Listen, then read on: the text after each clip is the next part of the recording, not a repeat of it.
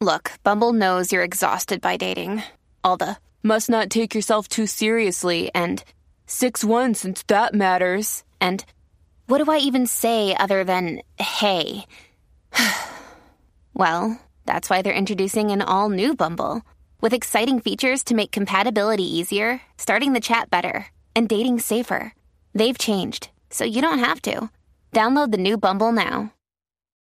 When you need mealtime inspiration, it's worth shopping Kroger, where you'll find over 30,000 mouth-watering choices that excite your inner foodie. And no matter what tasty choice you make, you'll enjoy our everyday low prices, plus extra ways to save, like digital coupons worth over $600 each week. You can also save up to $1 off per gallon at the pump with fuel points. More savings and more inspiring flavors make shopping Kroger worth it every time. Kroger, fresh for everyone. Fuel restrictions apply.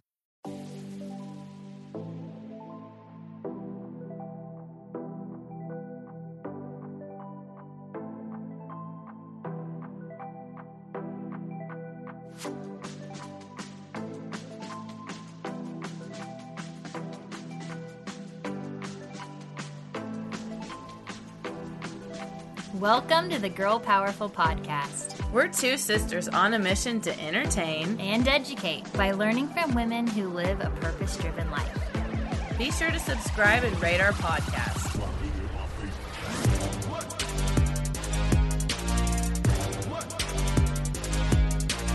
Hello, everyone, and welcome to the Girl Powerful Podcast. Today we have Candace Cameron with us. She is the founder of Evocative LA, a fashion and beauty PR company.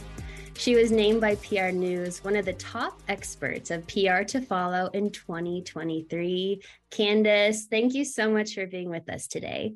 Hi, guys. Thank you so much for having me. I'm so excited to be here today and talk to you guys. Yeah, I think Teddy just found you on Instagram because she wanted to know hotspots in Miami. Yeah, how did I connect? I love that you affiliate me with Miami because it actually is like my favorite city in the US. And I think you were like, oh, you're based in Miami, right? When we set this up. I was like, no, I'm based in LA. I just love Miami. So I love that you affiliate me with that city. But how did we originally connect? It was from Reedy with Short and Sweet, the jewelry line. So she did a give back for Girl Powerful when she first launched. Was that how it all came about? That was a maybe, and it was all just very social media, like each other, which I love. I love that, like the way that that's able to happen these days. You know, you're able to like connect with people just like randomly every day. Yeah. We were curious because we have a brand. So many people are starting their own brands, and they're really taking their power by, creating what they want, creating the life they want, using products that really work for their lifestyle. So can you tell us a little bit about how you got into PR? Yeah, so I went a little bit of an unconventional route via law school. Oh.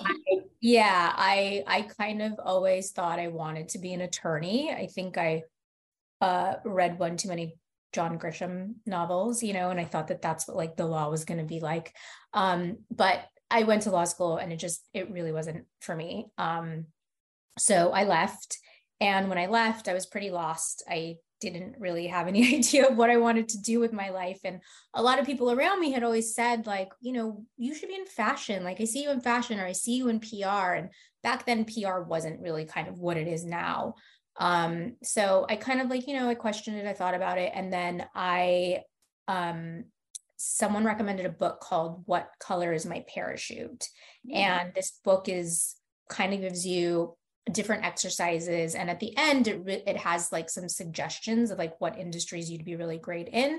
And PR was the top one. So I was like, okay, maybe there's something here. I moved back to LA.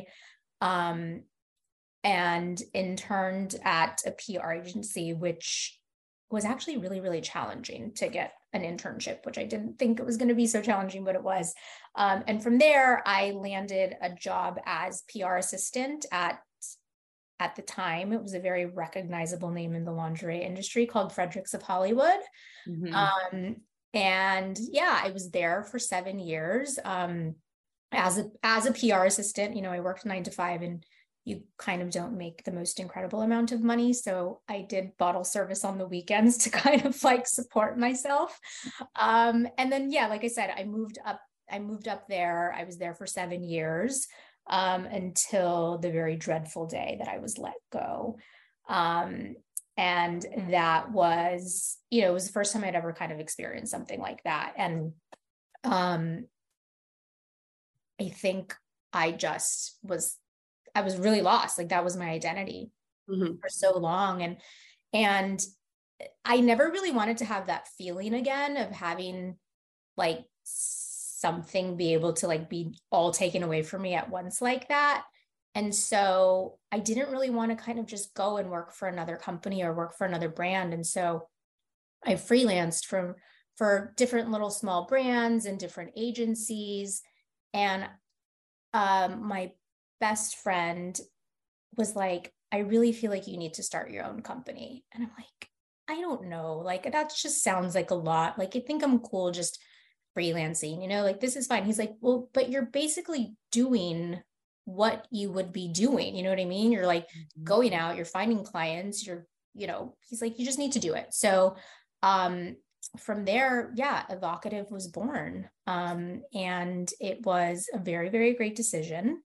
And I'm really excited. Obviously there's like ups and downs and highs and lows of owning your own business, but it definitely, keeps me on my toes.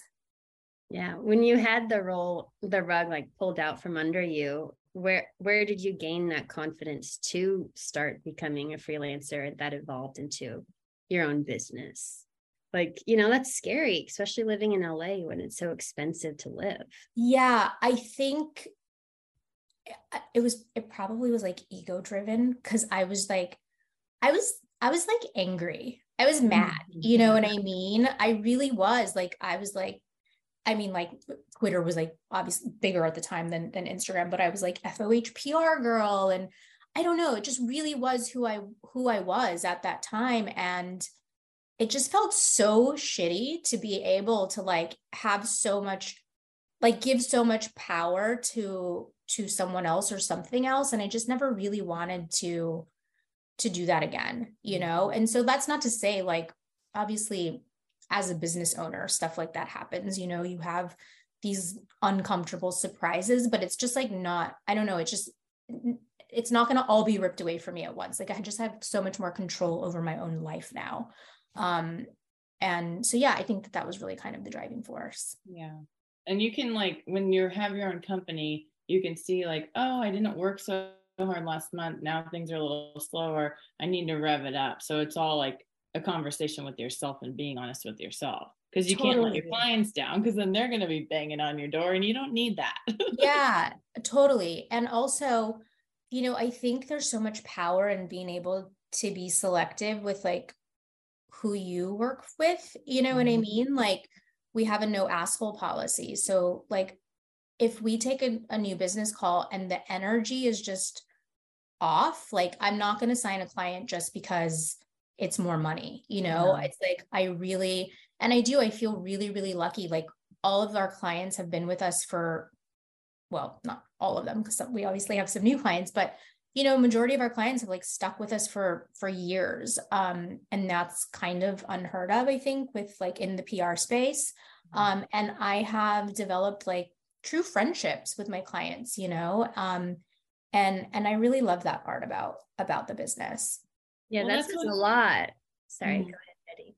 I was just curious, like, I know that book and your friends were pushing you towards PR, like a solo driven mission. But what about PR do you love? Like the storytelling, helping people, like talk about that a little bit.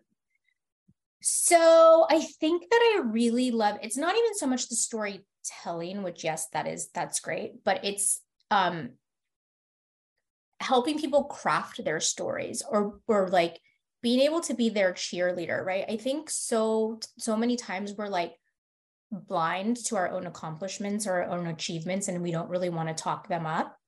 And so being able to come in and say like, look, you have done this, this, and this, and we need to talk about it. And we need to talk about like how that affects you as a business owner and how that really kind of like sets your brand apart. You know what I mean? Because this is what you are bringing to the table. And a lot of times clients will have this kind of like aha moment, you know, where they're like, yeah, you know what, you're right. Okay. And sometimes it takes like a lot of convincing, but then like when they finally listen, they're like, okay, yeah, we get it now, you know? So it is really kind of crafting that story. I think is like my favorite part about PR. And then, you know, yes, like then telling the story and coming up with like the strategy of like how we're going to tell that. That's awesome. I love that because so many times like we're just on autopilot or we're grinding and hustling and we don't take time to step back and see what we've accomplished and what we've created.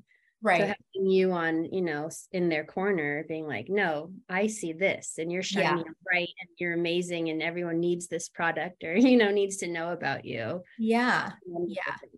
So if someone was a new client and you're onboarding them, what is something that you're like, you pick out of how they're describing their brand that's something like highlightable? Like if someone's listening and they're like, I wonder if like I've had enough accomplishments to think about getting a PR agent or doing my own PR. Yeah. So, I mean, I'll give you an example. So we had a client, she started a self-care brand, right? And she really wanted it to be about this like self-care part. And in it, she like would tell us that she was an ER provider. And I was always like, what's an ER provider? You know, she's like, oh, well, I'm a doctor. And I'm like, you're a doctor, like in the emergency room? She's like, yeah. And that's like how I was kind of inspired to start this brand, because in the middle of the pandemic, you know, she was working like crazy hours. She would come home, her face was like, you know, just really tattered from wearing all of that equipment. Mm-hmm. And she used this as a creative outlet because she would like want to find ways to kind of soothe her face. And I'm like, this is the story. You know what I mean? Like, listen to what you're saying. You are an ER doctor who was like crazed in the middle of the pandemic, and you were really inspired to start this brand, you know? And so she was like, oh yeah, well, yeah, I guess you're right. So I'm like, yeah, we're going to talk about the fact that you are an ER doctor. You know what I mean? So kind of like having those moments. So how would they do it is just like kind of like sit down and kind of do some reflecting and you know, I don't know, have you had an experience at like a fashion brand that you can kind of talk about that helped like inspire your journey? You know, just sit down and really kind of try to reflect on like the things that you have done and like how that's going to really kind of affect and how that brought you to where you're at currently with like finding your current brand. Yeah, because that's going to show through when you go on air, you go on Instagram Live or do anything. If you're not excited about your product or, you know, like have that like spark, that was your why of why you started it, it's going to translate. Yeah, absolutely. So what is one of your big PR success stories that really changed a brand like night and day? That is a tough one. And I'm like, oh gosh, do we really want to go there? But I would say I'm probably not going to like name names. But so prior to the pandemic, we did a lot more fashion and jewelry brands. And then obviously we had to pivot.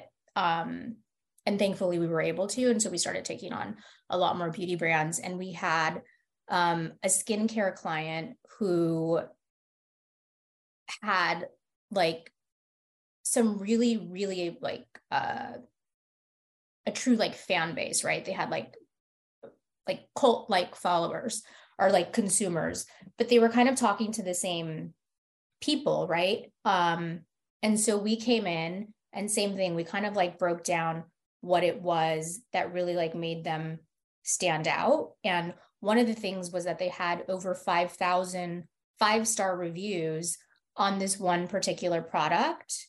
And that's not the most common, right? So we went out there and we kind of really like told all of the media, like, listen, this product has this many like reviews, and media was like really receptive to that because they knew how that's like not the most common thing. So we were able to get a lot of traction that way. And then also I think in the middle of the pandemic, you know, the beauty industry had one of like their most successful years. So we were able to really kind of run with that.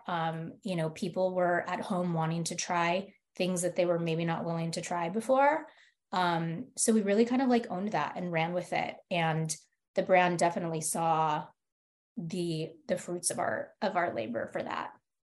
That's pretty cool. I mean, I feel like sometimes when you're in it, you don't see like, oh yeah, these reviews are so valuable. Like to like make a whole PR push just about something that like small, like it is a big thing, but that is a small part of a brand, you know, because you always think it's like the forward facing person or, you know, like the accomplishments or the skincare, but right. That's really cool. Yeah. Yeah. And that's need PR. Right. Yes, we do stand behind that statement. So when you're thinking of a client, you make this whole plan with them, then you're having to reach out to your network and get them on these shows or, you know, in magazines, articles. How do you reach out? Like if someone was not able to hire you or someone like you, how could they reach out? And like, what should that sound like? What do they put first? Like, what does an email look like? Yeah. Okay. So you want to be very clear and concise, and you want to communicate the most amount of information, like in the fewest amount of words, right? Because nobody's reading like long-winded emails anymore. I don't know that we ever really did, but like in this day and age, we're like, you got to catch them in the first 1 or 2 sentences, right? But I think first and foremost, it really needs to be like that subject line. So, you know, I don't know, like, what is it? Can you give me an example of like a brand that would want to like read? Sure. Maybe like silk pillowcases. Okay. I just saw one because I'm in my guest bedroom. Yeah. A silk pillowcase, you know, I think you would put the publication that you're reaching out to like in the subject line so that they know it's a targeted pitch. If there is a, you know, specific category on the publication that you really want to go into, I would like include that in the subject line as well, so they know you've done your research. And then write the brand name. And if it's like a pillowcase that's under $30, you know, highlight that in the subject line too, so that it's something that's like captivating and that they really want to open, you know. And then obviously, like I said, that intro line has to be like, hi, this is the brand, this is what we do, we think we'd be a great fit for this, can we send you a sample, let us know your address, and make sure there's like a kick-ass image of your product like in that body of that email so they open it, because we're also visual, you know what I mean? So we want to like open it, we want to see what the brand really kind of looks like. And that's going to be kind of almost like the first thing that they're going to see, and then it's going to be the deciding factor if they like want to read the email, if they want to like continue or not, you know? Dude, that was the most valuable 2 minutes of everyone's life to have a brand. Don't you think, Sonia? I do. So valuable. Thank you. Well, so how long have you been doing this? 10? About 15 years. 15 years. When did the whole sending people the product show up? Has that always been a thing, or was that like a new thing as Instagram and social media grew, and then people, obviously you want them to post it maybe? Was it always a thing? Like, try this? Yeah, it has always been a thing. I don't think it was as massive as it is now. But yeah, back in the day, we used to do, I mean, I'm totally going to date myself here, but like, you know, we weren't really emailing as much. We were sending these like huge, massive, like over the top creative mailers or like press kits, right? That's what we do. We'd actually put all of like the brand info into this mailer, and that's really how we would like communicate the brand messaging. Now we do everything digitally, and then like for us, we don't ever really send anything blindly. because we just don't want to waste budget like that for any of our clients. So we really do get in touch with everyone. We let them know that we want to send them whatever it is we want to send them. And then we get the yes or the no. We get their address. We get, if it's fashion, we get their size, their selects. If it's skincare, we get like their skin type, and then we create a custom package for them and send it out that way. But, I think it's so important to really kind of get the actual product in someone's hands, because that's how they really kind of decide, if they're vibing with it or not. I love the world now because so many people have different platforms to be able to share what they love. And I feel like the old school way was on Kelly and Regis or on the Today Show. It was very select, or even Oprah's favorites. It's they were the ones telling everybody what to buy. Right. Now, because we have social media and, everything, it's you can find your person, your influencer that you love, and they can share authentically, what they love. Yeah. And brands that way too. Yeah, I definitely agree with that. There's so many more tools available to us that they just didn't exist before, but it can get a little overwhelming also, so that's where a very targeted strategy I think is really important, is really to kind of hone in on those what we call top targets that you want to go after, and kind of keeping track of who you're getting in touch with and who you're reaching out to. Because otherwise you're just throwing a bunch of stuff. You have no idea, and that can be really, really overwhelming. What do you think about a brand when they're top 10 people I'd love to see wearing my stuff, and everyone's just same people, Hailey Bieber, Selena Gomez, you're wait, can we zoom out a little bit? Do you ever have those real talk moments with your clients? Why is that valuable to you? Are you a fan, or is that you know what I mean? Because I actually remember how I followed you, and it's Marta Posen. Oh yeah, I love Marta. We were really close with her in LA. We moved to Idaho, but through this, I'm oh, this is a Marta thing, because we used to be pretty tight with her. Yeah, anyways, I love Marta. But someone like Marta, right? Pretty much lives on Instagram and an influencer, but not the millions of people, but in a good number, 400,000 followers. Is that more valuable? And how do you shift and design a plan, real celebrity, household name versus yeah, creative? So I think it's important to really kind of hit all those kind of boxes, not every client of ours wants to go the celebrity route, but if they do, then yes, we're on board with that, and we'll do the outreach. And a lot of times it's we're in touch with their publicists, and then their publicist will pass along their stylist or their makeup artist or something, and that's how we'll get the product to them. And then I think finding influencers who kind of really match the brand, right? So if you're a sustainable brand, finding those girls who really truly care about sustainability, or if you're a makeup brand, getting really kind of crafty and not only just going over after a makeup or beauty influencer per se, but going after makeup artists, and creating a list of those gals that you want to go after that are a little bit in the larger space.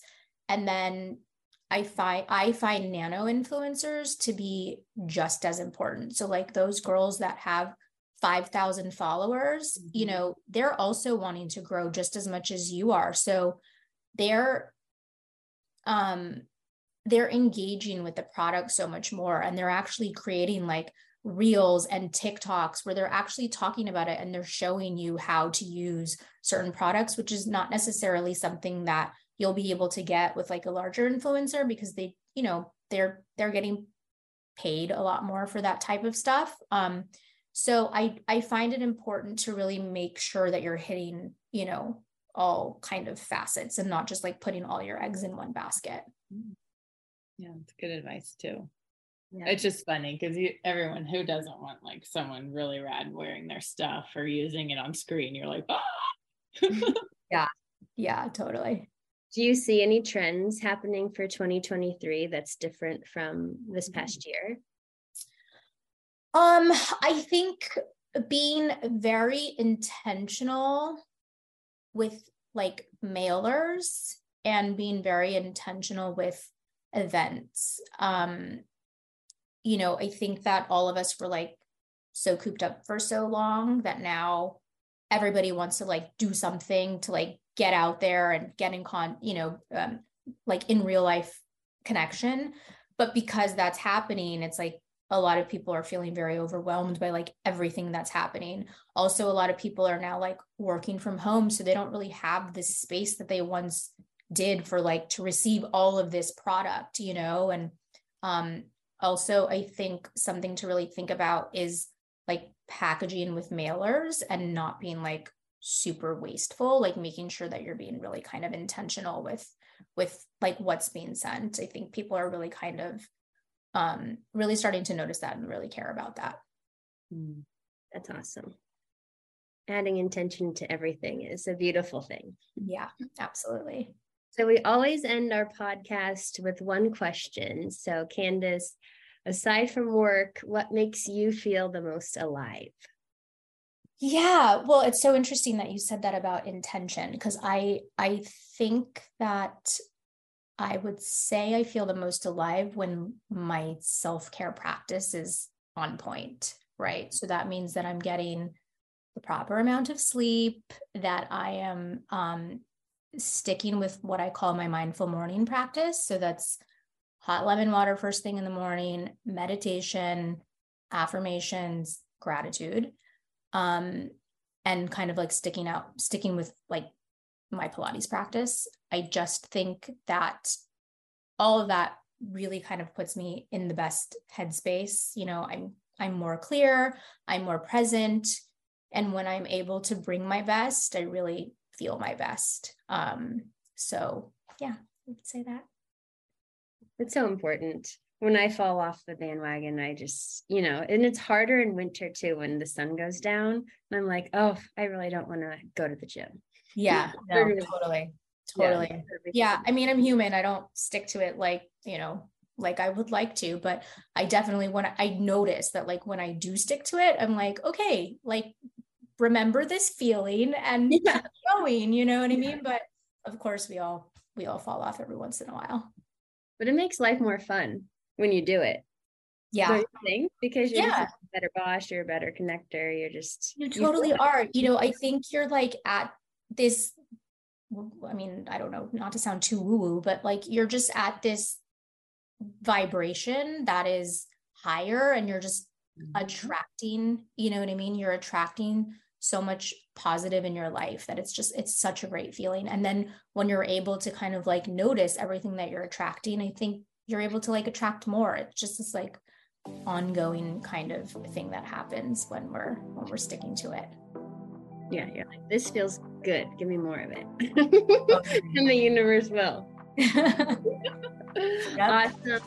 Candace, well, thank you so much. Everybody follow Candace at Candace_Cameron on Instagram and Evocative LA to see all of her beauty and fashion companies that she reps. Thank you so much for being online with us today. Thank you guys. Thanks for having me. Have a great rest of the day. You too. All right. Thank you. Bye. Bye.